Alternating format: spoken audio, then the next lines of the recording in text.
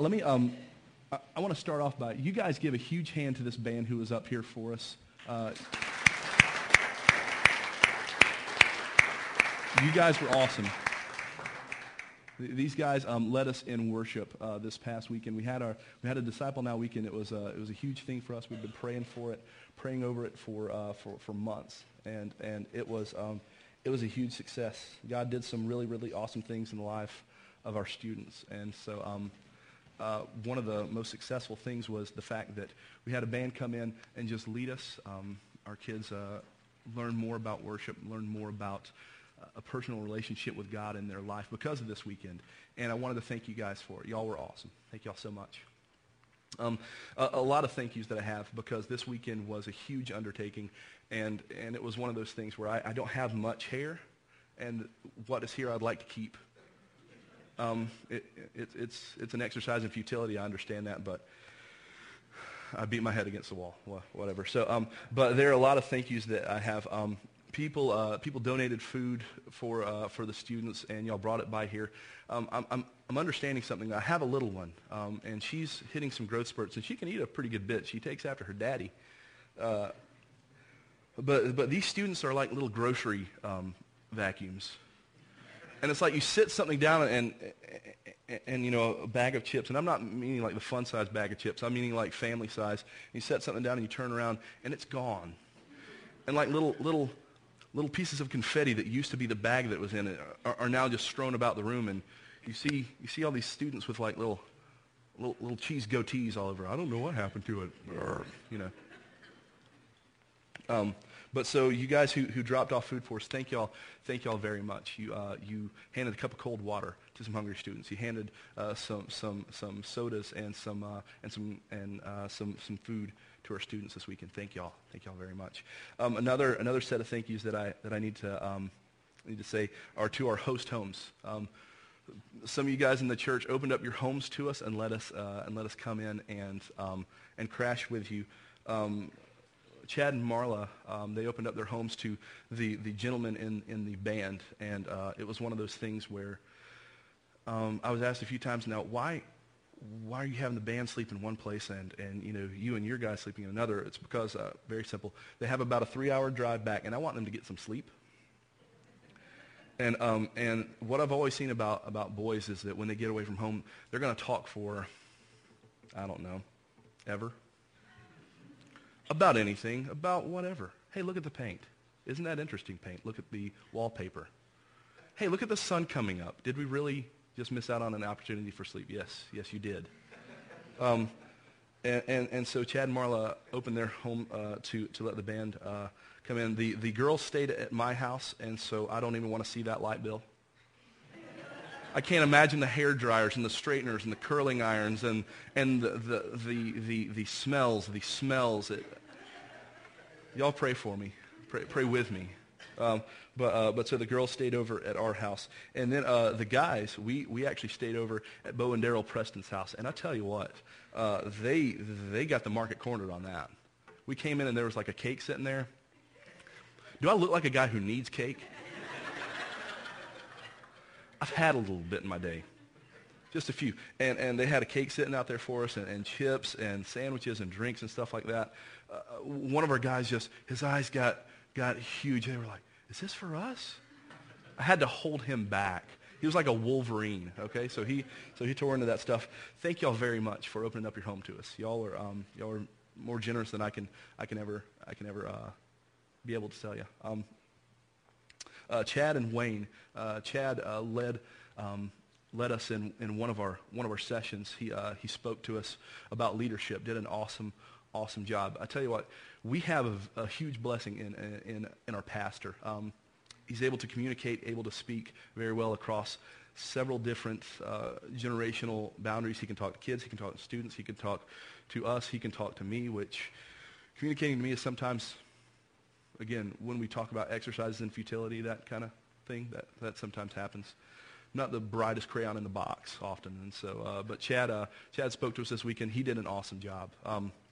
Another guy who did an awesome job, Wayne Noggle, very good friend of mine. I've known Wayne since I had hair, and that's been a while. And since I I'm not going to tell you the size of pants that I'm wearing, but it was smaller, okay? So let's just leave it at that. I don't need any more blows to my self-esteem. But so no, Wayne and I have known each other since I was a middle schooler, and he was my student pastor for a long while.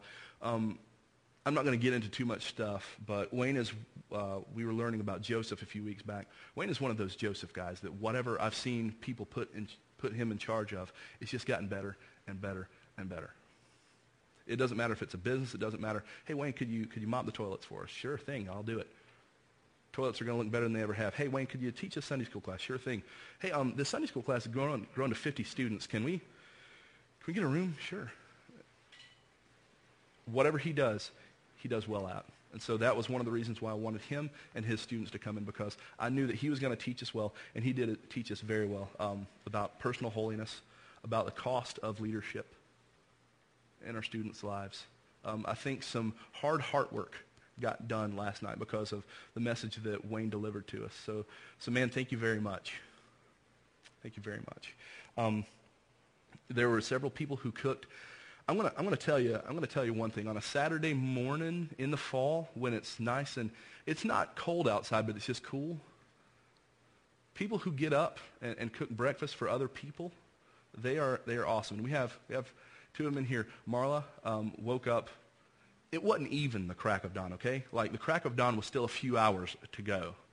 So Marla and Wendy woke up and came up here and cooked breakfast for a bunch of half dead teenagers who, what time is it? I don't want to be up at 7. This is way too early. The sun's not up. And so, well, this is what you're traveling into. This is going to be your life for the next, few years after high school. You're welcome. So, but these ladies woke up and made us a breakfast, and I tell you what, whenever you guys start your catering company, just let me know. I will gladly be your guinea pig for any recipes that y'all have to try out. It was very, very good. Another couple who really, I tell you what, they did an awesome job for us. The Cochrans, and I see Max back there trying to duck down. They came up here and cooked dinner for us last night. They did an awesome job, and I don't know if like Amber is part Sicilian or what, but she cooked some spaghetti that would.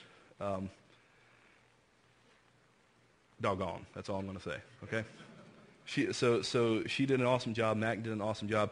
The coolest thing to me is that they cooked, they cleaned up everything, they got out of here, and Mac was just like, we just wanted to feed you guys. And just get out of here. Very selfless, very humble people. The way that Jesus probably would have cooked a meal for somebody, that's the way they cooked a meal for us last night. Amy Burns is in the sound booth. Y'all take a look back there at her. Wave, hi, Amy. She's the one turning about as bright red as her shirt. Amy is a Swiss Army volunteer, okay? And what I say that is that, hey, Amy, can you do this? Sure. Hey, Amy, can you dig a ditch? Sure. Hey, Amy, can you run the sound booth? Sure. Hey, Amy, I'm having some problem with physics. Can you? Sure, why not? You ask her to do anything, she can do it, and she can do it probably better than you or me. But so she's really very, very talented young lady. She's come here and she's jumped right in. There are several things that happened this weekend that wouldn't have happened if she hadn't been manning a table, if she hadn't been looking after the students, watching over this small group, if she hadn't been doing this and doing that. She helped cook lunch for us yesterday, along with my beautiful my beautiful wife. Gentlemen, I'm going to give you some wisdom here. Just receive this. The second greatest gift that God will ever give to you is your wife. And that's second only to salvation. I have been the recipient of many blessings that I didn't have coming my way because of marrying Hope, and she is far better than I deserve. And before I lose a man card, I'm going to try to stop crying. So. But so all of you guys have worked together, using your gifts and your talents together, and y'all made something awesome for us. So thank y'all very much. Thank y'all very much. I want to thank the parents too who let us have your kids for the weekend. We had an awesome time. It is a daunting responsibility to be their student pastor. It is a responsibility that is very intimidating, and I'm glad that I get to be the one to lead your students. Thank y'all sincerely from the depths of my heart. Love you guys. I love this church, and I love our students. These are the best students around, and they're growing, and they're learning things, and they are awesome. I'm having an awesome time hanging out with them. Thank y'all very much. We learned a lot of stuff this week, and one of the things that we learned is that our culture, and you guys, if you're parents, you're kind of tracking with me on this as well, but we learned that a lot of our culture, by and large, is starting to disintegrate, and it's starting to kind of fall apart. Have you guys seen this?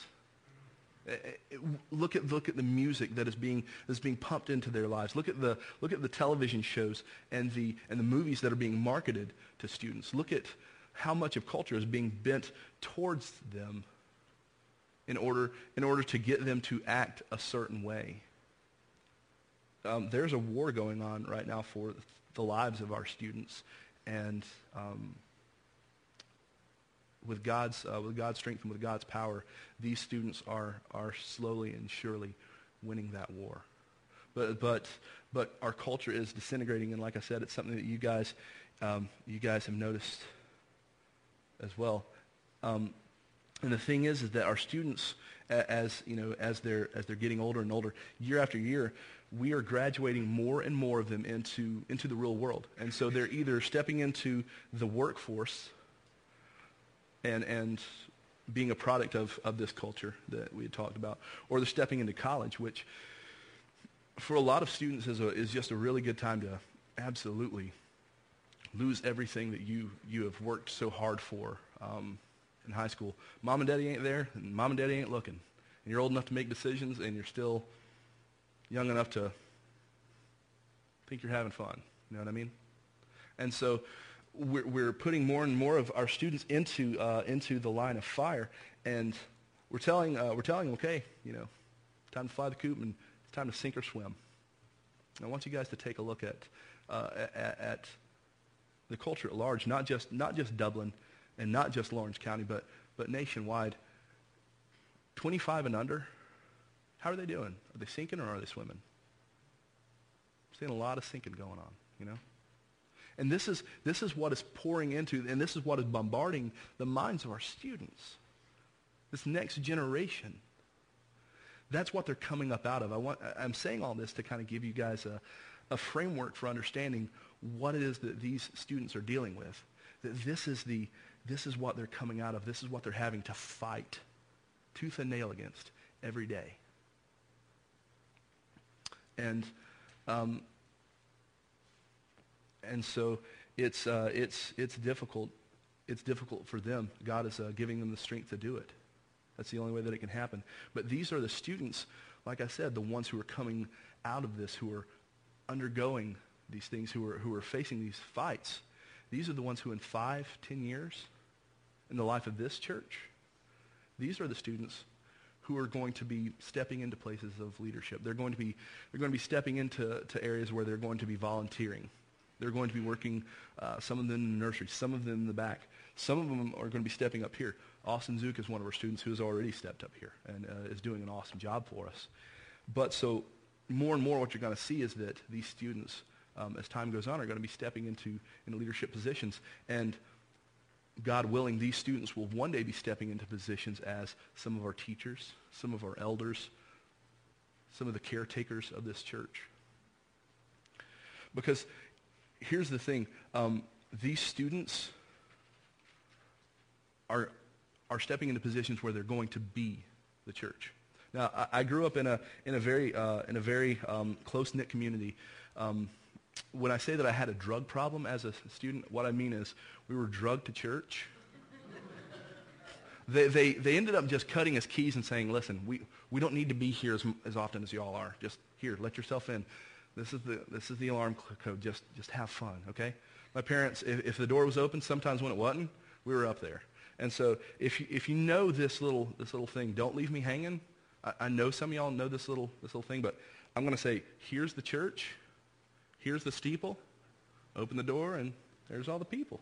Now, some of y'all left me hanging, and that ain't cool. And God will deal with your heart on that, and that's something that you and him just need to make right. I can't do that for you.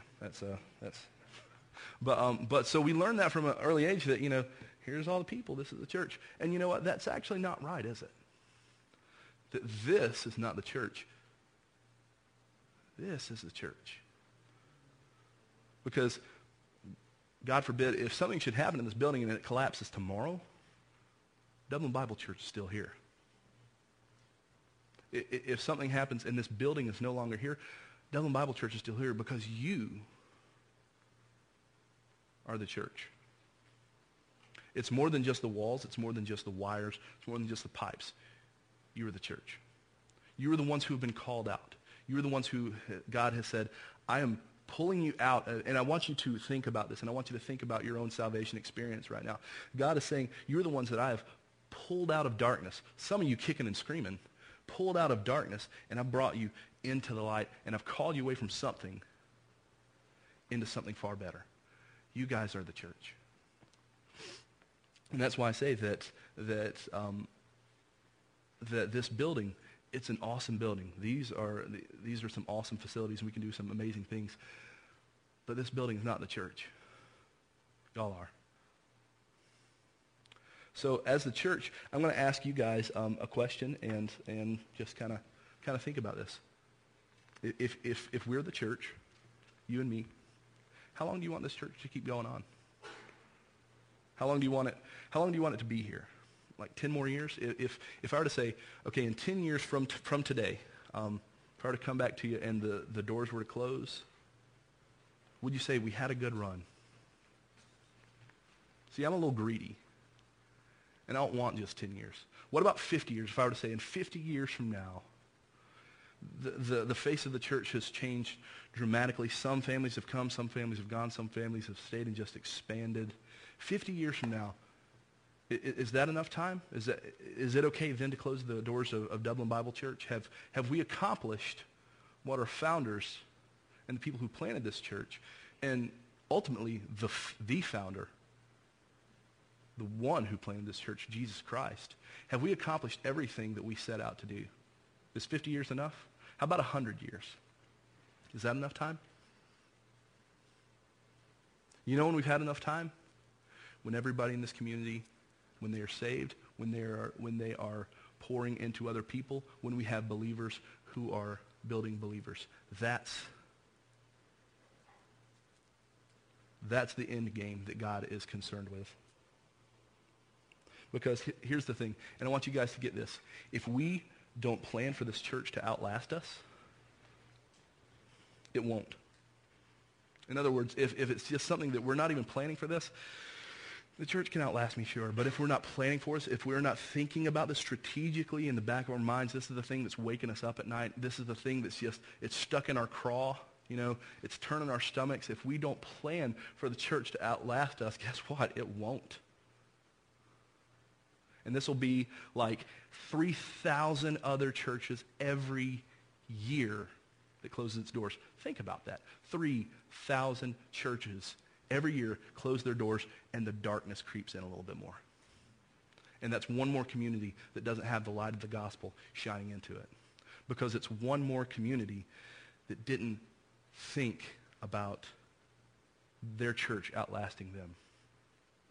I want this church, when my grandkids drive through this area, I want them to point towards that church. Yeah, that's where my granddad was at. My own granddad, just to give you a little bit of background about me, he was a pastor for over 50 years. He served all over Georgia. He was a circuit pastor, so there's a church over here, and there was a church over here that he was pastoring both of them. He was a multitasker. I don't know. I couldn't do it. But so he was here the first and third Sunday. He was here the second and fourth Sunday. And the fifth Sunday of the month, well, he got a day off, and it was a well-deserved day off. And so some of the time he was a circuit pastor. Some of the times he was actually planting churches. There's a church that's still meeting today that he planted. And then there were some other churches that was the one church that he poured into. And one of them, this has been some years ago, and that's the church that my mother grew up in. And they were celebrating their 150th anniversary. They'd been there for a little while. 150 years. And just taking a trip back there just here recently, it's in my hometown, and it's one of those things where I'm looking at that church, and I don't know if they're going to make it to 175. I doubt very seriously they'll make it to 200 because they don't have a plan for the church to outlast them.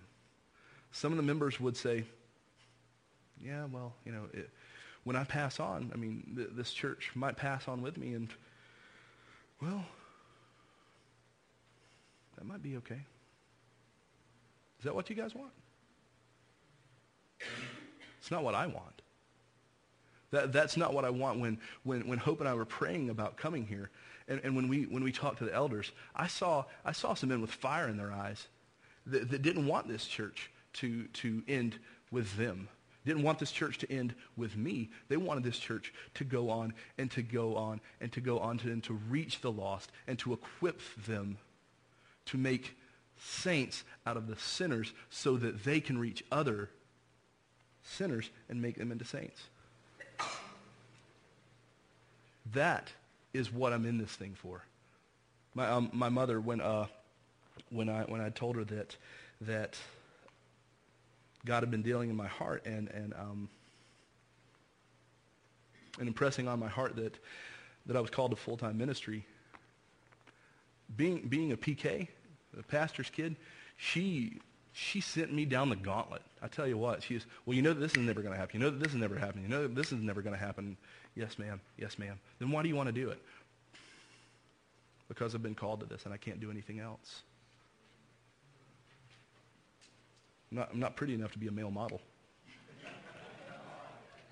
Well, Hope thinks I am, and that's all that matters. So, but I say all that to say that there has to be a plan in place for this church for it to outlast us, because it is. Can I tell you something? This church will outlast us. It'll be here long after I'm gone. By God's power and by his provision, it will outlast us. And we have to have a plan in place. And if there's anybody who knew about churches outlasting him, it was the Apostle Paul. You see, he gave up everything. When we say, well, I'm going to sacrifice this for the church, he gave up everything. He was a man of position. He was a man of authority. He was a man who was respected. And God did something to him that totally changed the way he saw that. He said, you know what? This is rubbish. This is garbage. It's not even worthy to be compared to the glorious gospel. So Paul knew that there had to be some sort of plan in place. And so towards one part in his ministry, he's writing to a young man named Titus. We're going to be in Titus chapter 2, verses 2 through 8. And as you're turning there, I'm going to give you the context. He's writing to Titus, and Titus is a pastor of a local church. And so he's telling him, okay, this is how things have to be done. You read in some of Paul's letters to the Romans, he's kind of telling them, because he never went to the Roman church, okay, this is what salvation is. This is what grace is. And so he's kind of handling them with kid gloves. You read letters to the Corinthians, and he says, stop doing that. You guys are not thinking straight. You're not very, very smart. You should be past this. And he just takes the kid gloves off. Right now, he's writing to a very, very dear friend that he's poured into. And he's probably built this young man up. And he tells him, teach the older men to be temperate, worthy of respect, self-controlled, and sound in faith, in love, and in endurance. He says, likewise, teach the older women to be reverent in the way they live, not to be slanderers or addicted to much wine. Probably a good idea there. But to teach what is good. So he's telling the older believers, he said, this is how you need to instruct the older believers. Tell them to be reverent, worthy of respect. Tell the older women to not be addicted to much wine, not be slanderers, gossips, that sort of thing. And he says, but to teach what is good. Then they can train the younger women to love their husbands and children, to be self-controlled and pure, to be busy at home, to be kind, and to be subject to their husbands, so that no one will malign the word of God. And so he says, teach the older believers this, so that they can then teach the younger believers this. And he gives a lot of things that might not be specifically tied to the gospel, right? He says, teach them how to be busy in their homes, be self-controlled, subject to their husbands. So that, and what does it say there? So that no one will malign the word of God. And then he says, similarly, encourage the young men to be self-controlled. And we could stop right there, couldn't we? If my generation has one failing, it is just the complete, total lack of self-control. But we're moving on, and he says, in everything, set them an example by doing what is good. In your teaching, show integrity, seriousness, and soundness of speech that cannot be condemned, so that those who oppose you may be ashamed, because they have nothing bad to say about us. So I'm going to break this down very, very easily. What Paul is telling the church here is, he says, older believers, more mature believers, people who can handle this, come alongside these younger believers who don't quite know the ropes yet, who are still kind of getting their sea legs about them when it comes to this church thing, when it comes to this, how do I have a quiet time? How do I do these sorts of things? Come alongside them, teach them. It's going to be hard, if not impossible, to learn it themselves. And so what Paul is doing here is he's challenging the believers of all generations to have a place in the church. He's challenging the older believers, the more mature believers, to train the younger believers. The point is clear that we are all supposed to be working in concert and in unity. And here's the thing, for our older believers, for the leaders, the current leaders in this church, here's what I want you to get. If you hear me in one thing and that's it, please understand this, that you, like I said, you are the church, right? You are the church that these students will become. They're going to act like a mirror to what you do, good or bad. You are the church these students will become. So when you see, I'm okay with the service, with how much service I am rendering to the local church. I'm okay with my level of giving. I'm okay with how I am loving the body of believers. If you're okay with that, then good, because what you're doing is going to be reflected in these students. If you're saying, oh, well, that's not fair, you're kind of hitting below the belt, I want you to take a look at what you're doing, how you're serving, who you're pouring into, and how you're doing it, and realize that these students will mimic you, and they will mirror you, because you are the example that they see. You're the church these students will become. And so we need someone to train us. We need someone to, like I said, to show us the ropes. When I was younger, probably some of these students' age, there's something wrong up here. Okay, there's a lot of things wrong up here. but one thing in particular, I just love to split wood by hand. I don't know why it is. Wayne, one of the things he said is that you take a look at Jared and you don't know if he belongs behind the plow or in front of it. And so that was really encouraging stuff. Really changed my life. Thanks. No. But so I grew up in, and it was just, for some reason, it was one of those things that I love to do. I love to split wood by hand. My dad finally had to get a wood maul for me that he called idiot proof. That is just because and I even tested the bounds of that. But so it is just a steel pipe welded to a wedge, and it weighs about 15 pounds. And as he says, that machine runs out of gas pretty quick, and it does, and it'll get you pretty strong. But so there was this log that I was just going to town on for about 3 or 4 hours one day, and I couldn't do anything with this. It would just absorb every bit of force that I was putting into it. So my dad comes out there. He's like, "Well, what are you doing?" I'm trying to split a log. He said, "Well, how are you doing?" "You tell me." Not a whole lot of logs being split today, Dad. So he says, well, where are you hitting it? Just kind of in the middle of it. He says, you want some help? I said, sure. I'm sweating. I'm trying to get a good breath in. I don't have good cardio, and so I'm not really breathing all that well. And so he said, well, we'll just turn it over. I'm like, okay. So he says, you see this right here? And it's a crack in the log. He said, I'm going to put the wood maul right into that. I said, okay. So he does it, knocks it in half. He says, now I'm going to bust the rest of these up. And I'm like, does this show up the young kid day? Is that what it is? Thanks, Dad. And he says, no, what I'm trying to do is I'm trying to show you this is how you do this so that you don't waste your energy doing needless things. See, I needed training. I needed to be shown how to do certain things. And if I wanted to, I could have spent all day just wailing on this thing, and it wouldn't have done any good. I needed training to know how to do that. Practically in our lives, these students, myself included, we will need training from some of you guys in how to do certain things in our life. A very, very real-time example of this, and I didn't mention these two because I wanted to bring special attention to them later, but a very real-time example of this is we have two mature believers who came and they gave up part of their weekend for us. First is Marshall McDuffie. He came out there with us, and Marshall walked into a room that was red and black and gray. He looked around, and the fight or flight instinct was kicking in. I could tell. He was like, Jesus ain't in this room. We need a little bit more, blue and gold, and then I'll be happy.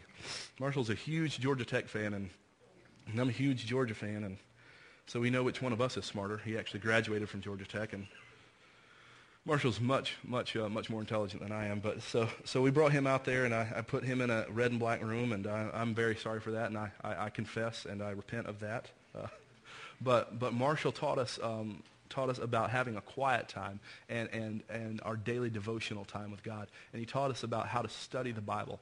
And I thought that was awesome. He did a much better job than I ever could have. Marshall, thank you very much for pouring into the lives of our students. Another dear saint who has just loved on our students for a long time, Linda Jones. She came out there and she talked to us about prayer and what an essential part of our life that is.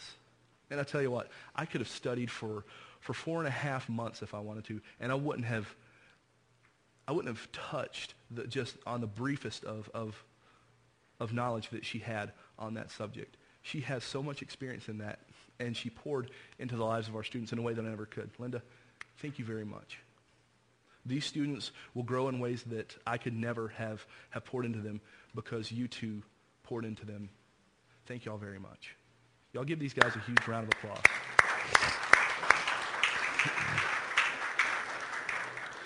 And some of you guys are gonna look at me and you're gonna say, I'm not called to student ministry. I just can't do it. It makes me cringe to think about going out there with students, and I understand. I would say that's probably not an area you're called to. If you have the gag reflex kicking in when you go back into the nursery, please don't serve in the nursery. If you have limited patience, you might not want to serve in the children's ministry. I was a children's pastor for a long time, and I know that some of the training that they go through back there is similar to Navy SEAL training. So I would say that not everybody is called to every area, but everybody is called to an area. And some of you in here may be called to help out in student ministry in different ways. Some of you guys may be called to every now and then. We're going to bring you in on a Wednesday night or on a Saturday afternoon, and you're just going to talk to us about a certain issue. That's awesome. Some of you guys might be great as small group leaders. That's perfect. Some of you guys might not be called to student ministry at all. One of the first times that I met Shane Preston, he said, don't do it. Don't do it. And so, Shane, you're off the hook for right now for that. So be released from that. But so some of you guys might not be called to student ministry, but I can tell you this, believers, every one of us is called somewhere. We're called to do something. I'm going to flip over to 1 Corinthians 12:27. If you're good at the Bible drill and you can flip over there fast, perfect. If not, it's going to be up here. And Paul tells the Corinthian church, he says, "Now you are the body of Christ, and each one of you is a part of it." If you'll see, I've kind of drawn attention to each one of you is a part of it. So what Paul is trying to tell us here is that nobody gets off the hook, okay? Each one of us is a part of this thing. Each one of us can contribute something and should contribute. And should contribute, I'll even say this, in a way that is in accordance to your gifting and to your talents. And this is something that I want to challenge you guys to do. Paul uses the analogy of the body several times throughout Scripture. He uses it here in Corinthians. He uses it in Romans several other times. And he uses different body parts. He uses the eyes. Okay, he uses the hands, the ears, the feet. Several body parts. You know what part he never talks about? The hind end. He never mentions it. Not once. You know why? Because ain't nobody supposed to be the hind end. Nobody's supposed to sit and soak, because I bet the mortgage on it. You sit and soak, you'll sour. And more, you won't be a member of the church. You'll be a critic of the church. And it won't be that you love the church. You've got something that, that's just not right. And I don't like that. And there's nothing wrong with having some critiques and some input. That's fine. But when everything about the church makes your skin crawl, you might want to think about what the common denominator is there. And I've heard people say, well, this church just doesn't bless me, and so I can't go here anymore. And I would encourage you, yes, you might need to take a look at the fact that you have a different vision with the church. And the reason why I'm saying this is because I've heard people say this to me before at a church that I was serving on staff at. A gentleman came up to me and he said, the church isn't blessing me anymore. And we were talking, and I said, well, how are you blessing the church? I said, because I see you. You're showing up to everything, but I don't see you volunteering for anything. And that conversation went really well, let me tell you. But the fact of the matter is that when we sit and when we soak, eventually we do sour. And if we do that for long enough, guess what? Remember how I said that you were the church the students will become? We're going to see that, and we're going to emulate that. And when we see that, when we emulate that long enough, then this church won't outlast us. And this church will die with us. And this building might be turned into something else. They might tear it down. They might keep it and use it as something. But it won't be a church. And the darkness will creep back in. So I would say this. You might not be called to student ministry, but you will eventually be around and you will be serving these students as you're listening to God and as you're taking steps of faith and as you're working and as you're putting your hand to the plow and as you're pushing against the pile with us. You'll be serving around some of these students because as much as I'm saying this to you, I'm saying this to them too. Hey, what are you doing? Where are you serving? What are you pouring into? Because one of the things that we're doing with our student ministry is that what we're instilling in them is that if you're not pouring into something, if you're just storing it up, then you're not going to grow. There's a level of growth that can't be attained by sitting and studying and soaking, that it has to be attained by serving. And here's the thing, I don't want to beat you guys up. What I do want to do for the next few minutes is I want to paint a picture in your mind of what this could be if we are doing this. Because, see, here's the thing. If we are being the body of Christ, as he's called us to be, then we won't ever have to worry about this church closing its doors. You know what we will have to worry about? The doors flying off the hinges from everybody coming in. Because here's the thing. This is what I know about Jesus. Some people hated him. Some people loved him. Some people started off hating him, ended up loving him. Some people didn't know what they thought about him, but everybody wanted to be around him. And when we're acting as the body of Christ, It is the closest thing to his presence that we can get here on earth. Because he's given us every gift that we need to minister and to serve how he did. What did he tell us? He said, great things I've done, greater things you will do. I'm going to be with the Father, so I'm sending the Spirit to be with you. Believer, the Spirit is inside you. And if we are functioning as the body of Christ, and if we are being his hands and feet, like I said, you know what our biggest problem is going to be? Where to put the cars. Because people will be showing up who, they don't know about Christianity, they don't know about this or that, but I know that something's different. I know that they love Jesus. I don't know what's going on there. I don't know if they're handing out like 20s as people come in the door. That might be we might need to look into that. Budget might be a bit large for that. But people, let me put it to you like this. You ever notice that Jesus never had a problem drawing a crowd? He never went into the town square and said, hey, I'm going to be out here if y'all, I'm just going to be hanging out if any of y'all want to come out with me. People heard where Jesus was, and people went to it. People will hear where Jesus is, where his body of Christ is functioning, and they will be there because there was something about Jesus that people couldn't stay away from. There's something still about the body of Christ being the body of Christ that people won't stay away from. I guarantee it. That's plan A for God to reach the lost. That the body of Christ would act like the body of Christ. And one of the things that you also never heard Jesus say is, God, I really just need you to send more wheat. I really just need you to grow the harvest. No, he said the harvest is plentiful. Guys, look at Dublin. Look at Lawrence County. The harvest is plentiful. Do you ever see anybody with a broken heart where you work? That's a plentiful harvest. Do you ever see somebody with questions that they don't know how to answer? Why is my marriage in shambles? Why are my kids acting the way that they are? Why can't I find the questions to these answers? That's a plentiful harvest. Jesus never said, God, send more a harvest. No, he said, send workers into the field. And so when we pray, God, you've got a plentiful harvest, so send workers, don't be surprised when he says, you got it. Go get them. And I promise you, when we're being the body of Christ, the way that we're supposed to be, the way that we're gifted to be, the way that you can already do better than anybody else, this church ain't going to close its doors in 10 years. It ain't going to close its doors in 50.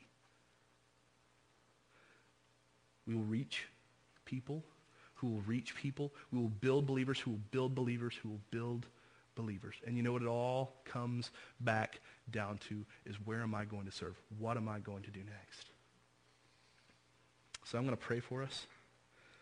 And I want you guys to be thinking about these next few days and these next few moments as you go to lunch, as you go home, some of you guys.